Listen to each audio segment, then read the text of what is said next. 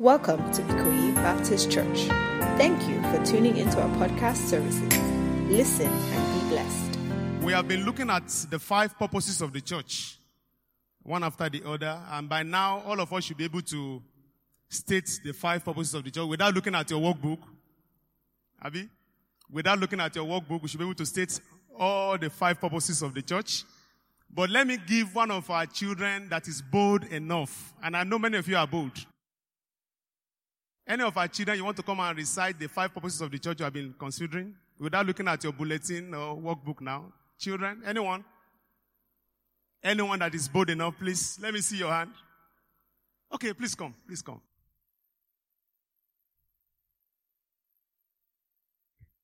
Evangelism, ministry, discipleship, discipleship,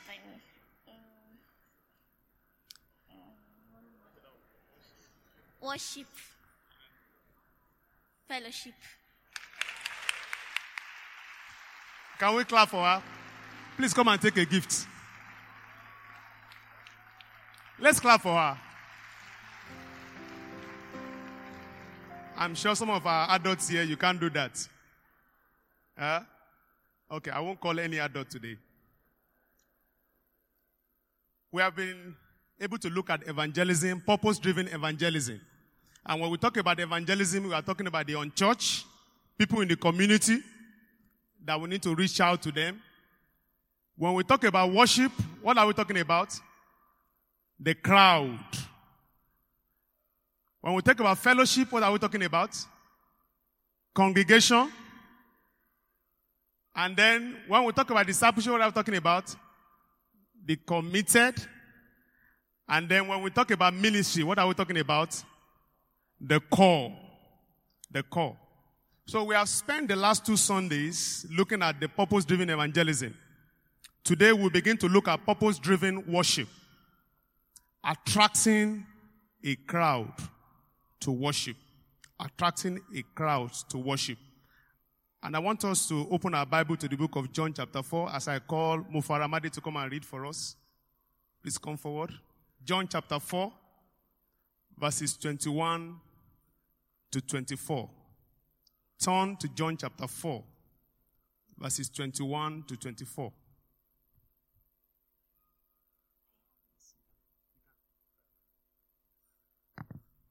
Good morning, church. The scripture will be taken from John 4, 21 to 24. Jesus said to her, "Woman, believe me, the hour is coming when you will neither on this mountain nor in Jerusalem worship the Father. You worship what you do not know. We know what we worship, for the salvation is of the Jews. But the hour is coming, and now is when the true worship when the true worshippers will worship the Father in spirit and truth. For the Father is seeking such to worship him. God is spirit, and those who worship him must worship in spirit and truth." Thank you. May the Lord bless the reading of his word.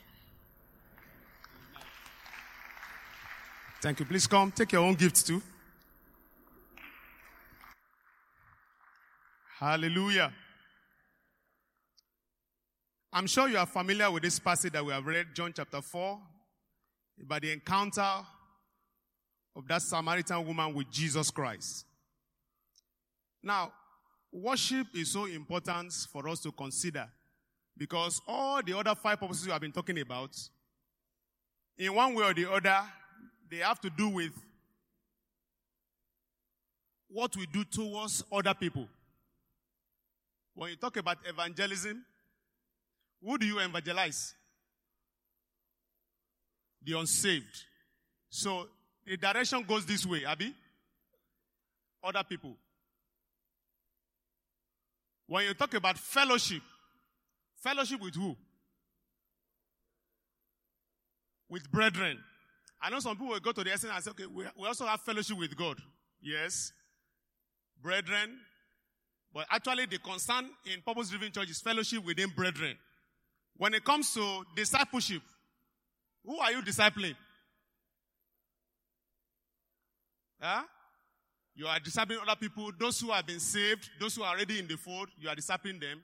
When it comes to ministry, ministry to who? To other people. And of course, some people may say, okay, we also minister to God in that way. Okay. But when it comes to worship, it's exclusively to who? To God. So it has to do with our relationship between us and God. So God is the focus, the absolute focus when it comes to worship. If you join me on page 30 of our workbook, page 30, when it talks about attracting a crowd to worship, we want to begin to look at how to design a seeker-sensitive service or seeker-sensitive services. And as time goes by, today and beyond today, we'll continue to understand what we mean by seeker-sensitive services. Mind you, it's not seeker-driven services, but seeker-sensitive services. That those who are not yet part of us, that we are sensitive when they come around to worship with us like this in the crowd. But I want to call our attention to what is said about the crowd here. One thing we can establish from the passage that we have read and all the passages we have here, Matthew chapter 4 verse 25, is that Jesus was actually a crowd puller. The Bible says enormous crowds. Some other translation will say multitude followed him wherever he went. That's Matthew chapter 9 verse 36. It says, when he saw the crowds, he had compassion on them. And then the large crowd listened to him with delight. In fact, there was a particular time when he was ministering somewhere that the crowd was so enormous that someone that needed to be touched, that be healed by Jesus Christ, they couldn't enter through the door. How did they get into Jesus? They had to lower him from the roof. Now, what is God calling our attention to? Facts about crowds. Jesus' ministry attracted enormous crowds. So it means it is not a sin to have a crowd. Is it a sin? It is not a sin. When people gather together like this and they want to hear from the Lord. I know some people have talked about some churches, okay, the reason why people are going there is because they are not actually speaking the truth to them. That may not be 100% correct. It may be because there is something that they are getting in that place that they cannot get in other places. So, God wants his house full. How many of us believe that? That God wants to Ikoyi Baptist Church full. That when we come together on Sunday like this, as everywhere is filled up here, even in the gallery, everywhere will be filled up. So if you look at Luke chapter 14 verse 23, that's actually what the Bible is talking about, the parable of the great banquet. A certain man had invited people. He thrown out the invitation that people should come for the banquet. But on the day of that banquet, that particular banquet, they started giving reasons, excuses. They started sending apologies. One said, if you look at the passage, say, I just bought a field and I must go and see it. Please excuse me. The other one said, I just got married. On the day, you have been given notice. But where are we going? Eventually, verse 23 said, go out to the road and country and compel people to come in so that my house will be what? Will be full. My house will be filled up. God wants his house to be filled up. And I'm trusting God that the Ikoyi Baptist Church will be filled up with people that will come to encounter Jesus Christ. No church grows without visitors. And let me tell you, a church that is closed to new people coming in freely to join us will soon become a cult. A church that is closed, or a fellowship that is closed to new people coming in freely, will soon become what? A cult. If Ikoyi Baptist Church is going to grow, we need to be open to visitors. First-time guests. On the 27th of March, what is going to happen in Ikoyi Baptist Church? There will be Tehillah night. I am trusting God that night the whole of this Galilee will be filled up. Everywhere will be filled up. In fact, if you come late that day, you may not find a place to sit down. Why? We are trusting God that God will bring visitors, guests that will actually come and experience God through worship. But mind you, a crowd is not a church. A crowd is not a church. The truth is that people are looking for solutions everywhere. People are looking for places where their problems will be solved. People are looking for places where there will be answers to their questions. People are looking for places whereby somebody will listen to them. And that's why we always have a crowd. But a crowd is not a church. But a crowd can be turned into what? Into a church. If you have a strategy. And that's why we're here today. We need to begin to develop strategy whereby the crowd that will come here every Sunday, the crowd that will come when we have seeker-sensitive worship services, can be turned into Christ. Now, before we go run through the 12 convictions about worship as we have there, I just felt in my spirit that we need to understand that word, worship. Because worship means different things to different people. By the grace of God, a book that God gave me an opportunity to write about 6 years ago that I published, I wrote 10 wrong reasons or 10 wrong assumptions people have about worship. But I want to call our attention to just 3 today. The first wrong assumption that people have about worship, that worship is a mood. Worship is what? A mood. A particular mood. That when you say you are worshiping, what is it? Just feel like this. You don't shout. It's a mood. Or a disposition whereby you kneel down. Those things may reflect what takes place in worship. But that is not enough to define what worship is. Because I want to call attention to the fact that Habakkuk 2:20, the Holy Spirit that inspired Habakkuk 2:20, is the same Holy Spirit that inspired Psalm 100 verse 1. What does Habakkuk 2:20 says? The Lord is in his holy temple. Let the whole earth be what? Silence before him. Psalm 100 verse 1 says, make a joyful noise unto the Lord. Is God contradicting himself? But there is context for everything. Habakkuk chapter 2 verse 20, if you read it clearly from verse 1, it has to do with after some time, God has been speaking to his servants. God has been speaking from Samuel, listen to me.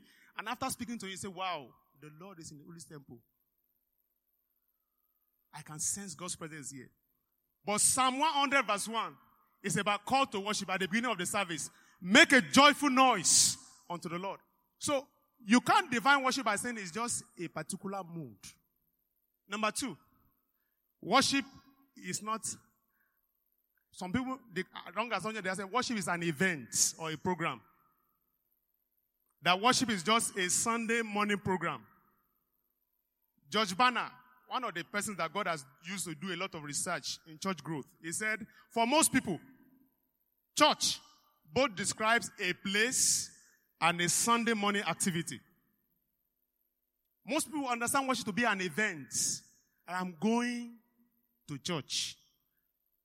I am going to church because they see the church as what? This physical structure, an event or a program that we go to attend. But if you look at the passage that Mufaramade read for us, John chapter 4, that understanding has been shifted. Because the Samaritan woman was thinking about, okay, he said, Jesus told her that you Samaritans, you said, where you have to worship is on this mountain, or you have to go to Jerusalem. And he said, a time is coming. And later on, he said, that time has come. When true worshippers, they don't have to go to Jerusalem, or they don't have to climb a particular mountain. All they need to do is that they do what? They worship the Father in spirit and in truth. So worship is more than an event or a program. The third one, another wrong assumption, and the last one I want to talk about this morning, is that worship is music. How many of us have heard that before? To some people, when they say worship is what? Music. Music, no doubt, communicates our values, our anchors, and anchors our feelings and our expression, the expression of our art. But music is not worship. Music can be an expression of worship. Because somebody may be singing and may not be worshiping God. How many of us agree with me? Some may be singing and not worshiping God. You are not a worshiper because you are singing. There is something deeper than that God is calling our attention to. And by the way, the Bible is replete of great worship encounter that music was not mentioned. In the Garden of Eden, did they sing any chorus? Did they play any instruments? When God appeared to Moses at the burning bush, was there any song recorded? Did he worship God? So, when we talk about worship, we are not just saying it is music. And we need to get this understanding. So then what is worship? If you look at page 30, where we are, Saddleback Church, they actually gave a definition of worship there. So worship is expressing our love to who? To God for who He is, what He said, and what He's doing. Expressing our love to God. Now, we can express that love to God through music. We can express that love to God by bowing down. We can express that love to God by raising our hands. We can even express that word to God by prostrating. As the Greek word for worship, proskuneo, to prostrate. We can express our love to God in different ways. But my own definition of worship is actually taken from Romans chapter 12 verse 1. Romans 12 verse 1 says, "Therefore I urge you, brothers and sisters, in view of God's mercy, to offer your bodies as a living sacrifice, holy and pleasing to God. This is your true and what? And proper worship." But if you read it from Message translations, it says, "So here is what I want you to do, God helping you. Take your everyday, ordinary life. You're sleeping, eating, going to work, and walking around life, and place it before God as an offering. Embracing what God does for you is the best thing you can do for Him." Did you get the message from this particular translation? Take your everyday life, your everyday ordinary life. It means worship is beyond what I organize myself to do. It's a day-to-day thing. I don't only worship God on Sunday and say, "Okay, God, see you next Sunday." It's my everyday life. Take your everyday life. It means when I'm eating, I must be doing what? When I'm sleeping, I must be doing what? When I'm going to work, I must be doing what? When I'm walking around life, I must be doing what? Say, I should take my everyday ordinary life and place it before God. And I came up with this definition of worship. Worship is total surrender and sincere hunger for God, demonstrated by the lifestyle of a believer. Total surrender and sincere hunger for God, demonstrated by the lifestyle of a believer. So it means, if I'm a worshiper, it's not just because I've come to church. Worship is part of me. Worship is actually my life. It has become my lifestyle. May the Lord God Almighty help us in Jesus' name. That worship will actually be a lifestyle for us. Like it was in the early church. In the early church, there was no dichotomy between the time they gathered together, maybe on Sunday or Monday or whatever they gather, and every other day. It was part of their daily life. And that's what God is calling our attention to. So based on this understanding, we want to look at 12 convictions about worship. And the first one is that only believer can truly worship God. Only believer can truly worship God. The direction of worship, as I indicated the other time, is between the believer and God that he worships. An unbeliever cannot truly worship God. Why? Look at that passage that we have read.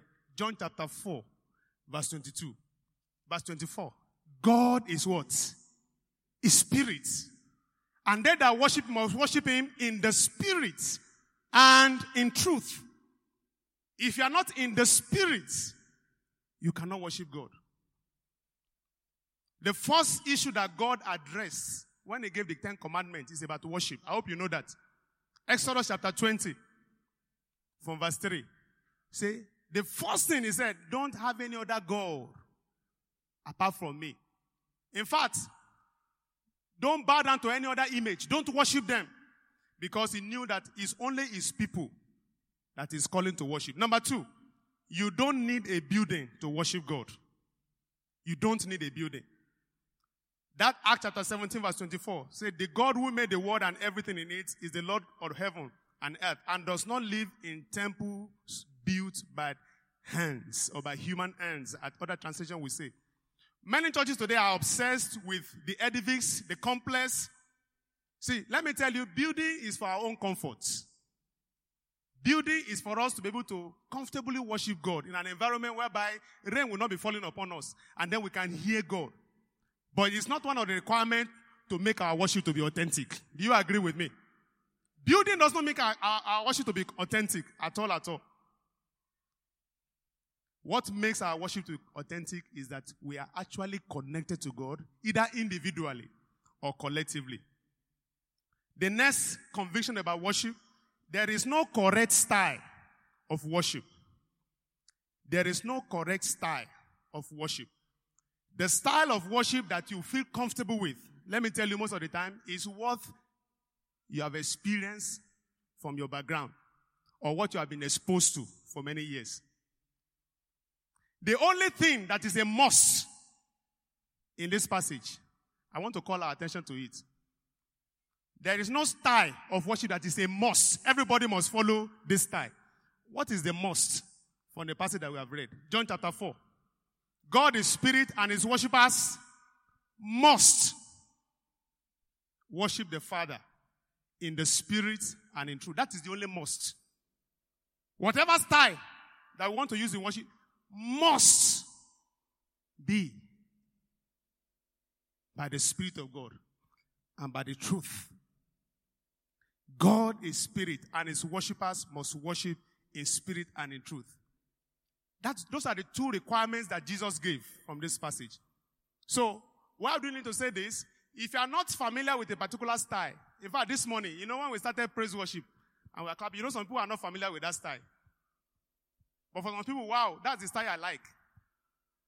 There is no a particular correct style. But thank God that the word of God is so robust. Colossians chapter 3 verse 16 has given us a robust background. Let the word of Christ dwell in you richly as you teach and admonish one another and as you sing psalms, hymns, and what? Spiritual songs. Singing and making melody in your heart. Unto who? Unto the Lord. Whatever we want to do must be in spirit and in truth. That calls for openness for every one of us. Particularly when we are talking about the crowd here. There are people that we are bringing in that are coming to worship with us on Sundays like this, that they are not really particular about a particular style. But we must be open to the Holy Spirit. And we must be sensitive to other people that are coming to worship. They may not be used to the particular style that we are used to. But when we are in the context of the crowd worshiping God together, we must be open to the Spirit of God to guide us. As long as whatever we are doing is in spirit and in truth, we must be open to the Holy Spirit. And the Lord will help us in Jesus' name. Unbelievers can watch believers worship. Unbelievers can watch believers worship. They can watch believers worship because, we said believers can truly worship God. But when they come to watch us worship, unbelievers can observe how we love God, how we serve him, how we kneel before God in prayer, how we lift our hands, and they may come and say, wow, this is the place I want to be. There's joy everywhere here. They can watch believers worship. Because worship can be a witness to them. Worship is a powerful witness to unbelievers if God's presence is felt and the message is what? Understandable. One thing that distinguished the worship in Acts chapter 2. on the day of Pentecost? The presence of God. And we are trusting God that His presence will fill Ikoyi Baptist Church. God's presence was so evident on that day that the disciples, as they are worshiping God, the crowd were attracted to them without microphone, without loudspeaker, without live streaming, without any other one, without keyboard, without piano. The presence of God was so real that people started coming. People started coming. Let me ask you, if Jesus were to visit the Ikoyi Baptist Church today, as we are ending the service, just say, I am Jesus, and He appears, I'm coming back next Sunday. How do you think this place will look like? Everywhere will be jam-packed. In fact, you that you are sitting here, some people have come to say yes in Saturday. Because of the presence of Jesus. And I believe that Jesus is here with us. And His presence will continue to draw crowds into Ikoyi Baptist Church. See, they felt God's presence. That's one thing. Acts chapter 2, verse 6. They felt God's presence. The presence of God was so evident that nobody could cover it. Nobody could deny it. That's the first thing. And secondly, what is God drawing our attention to? Apart from God's presence being felt in the congregation, the Bible said they understood the message. They heard. People that were from other places, they heard them speaking their own language. How does that apply to us today? You see, when by the grace of God, we begin to minister and God's presence is felt, and we begin to be sensitive to other people, and we begin to communicate to them in a language that they will understand, then they will be attracted to come and join us. You know, there's a language for the children. Do you agree with me? Do you know there's a language for the teenagers? If you want to minister to teenagers and you don't understand their language, you cannot succeed. If you want to minister to children and you don't understand their language, you cannot succeed. There's a language for youth. Am I saying the true youth? There's a language of the retirees. There's a language of the newly married. And God is calling our attention to something. Even in our fellowship, men, women, youth fellowship, we must be seeker sensitive.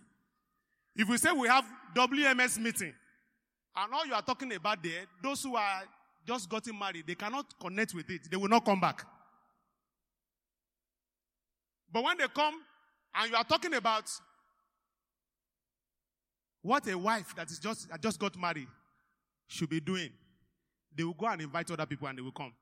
But when you are talking about things that are not connecting with them, they will not come back. The same thing with MMU. The same thing with the youth fellowship.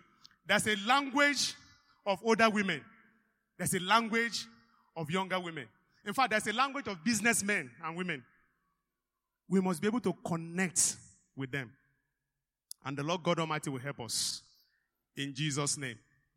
That's number 6. God expects us to be sensitive to the fears, hang-ups, and needs of unbelievers when they are present in our worship services.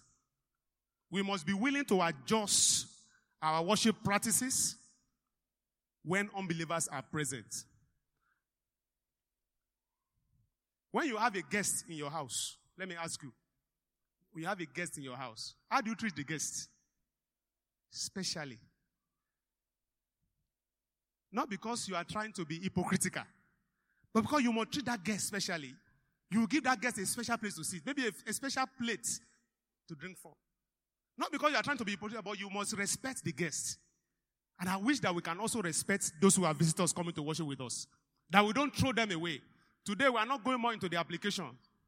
But one of the ways that we throw visitors away is that when they say greet those who are visitors coming for the first time, you know, some of us are very reluctant.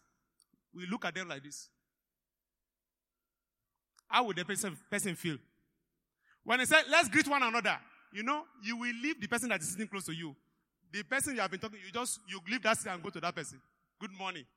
And someone that's very close to you will say, I'm not welcome here. Has it happened to anybody before like that?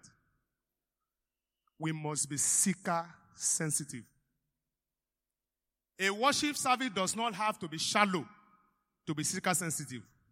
The message doesn't have to be compromised. But what?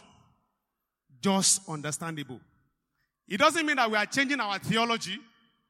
It doesn't mean that we are changing the biblical standard, we are only trying to change the methodology. We are trying to change the environment.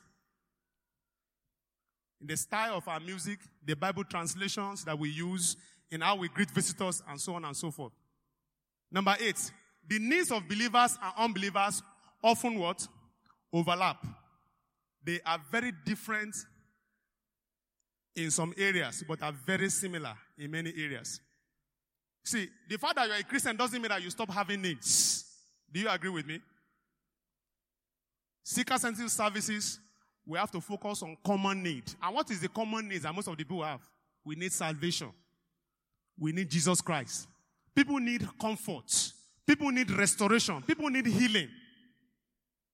So, our needs even overlap. The fact that we are Christian doesn't mean that we don't suffer some of the things that people suffer in the world again. It's just that we know that God is with us and God will not leave us alone. Number 9, it is best to specialize your services according to their purpose. We need to specialize service. When it comes to evangelism, we talk about seeker-centered service like this, but also when we have small group discussions, we have edification. And most of the things we do, I know sometimes people come to midweek service on Wednesday and we say, Pastor, this thing you are telling us here, we wish that you say it on Sunday. Have you heard it before like that? But most people come for midweek service on Sunday. Yes, we have guests once in a while, but they are actually people that have been part of the church.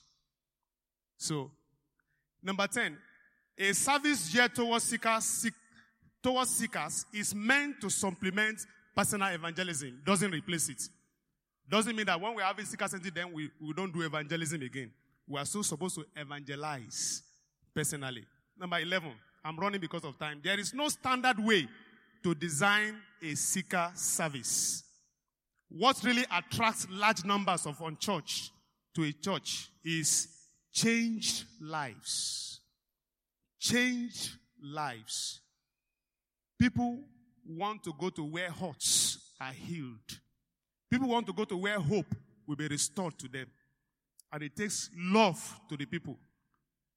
It takes the way we present the word of God in a simple, interesting, and understandable way for them to be attracted. It takes the way we relate the word of God to their day-to-day life, their personal life.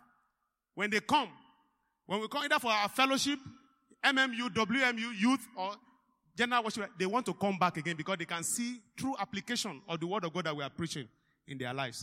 And lastly, it takes unselfish, mature believers to offer a seeker-sensitive service. There's always this tension in the church today about service and servos. Service and servos. Servos means we are here. We are the one paying the tithes. We are the one giving the offering, so we must be considered first. But God wants us to look beyond that. He wants us to see people that are out there that need to be brought in. And God Almighty will help us as we did that in Jesus' name. We must make the needs of unbelievers priority when we come for worship like this. The Lord God Almighty will help us in Jesus' name. We hope you were blessed. Ikoyi Baptist Church is a Bible-believing church located at 5 to 7 Lateef Jakande Road in Ikoyi of Lagos State, Nigeria. You can find us on Facebook at Ikoyi Baptist Church or reach the church directly via phone at 0163204885 and 0163204886. For more information, please visit the church website at www.ikoyibaptistchurch.org.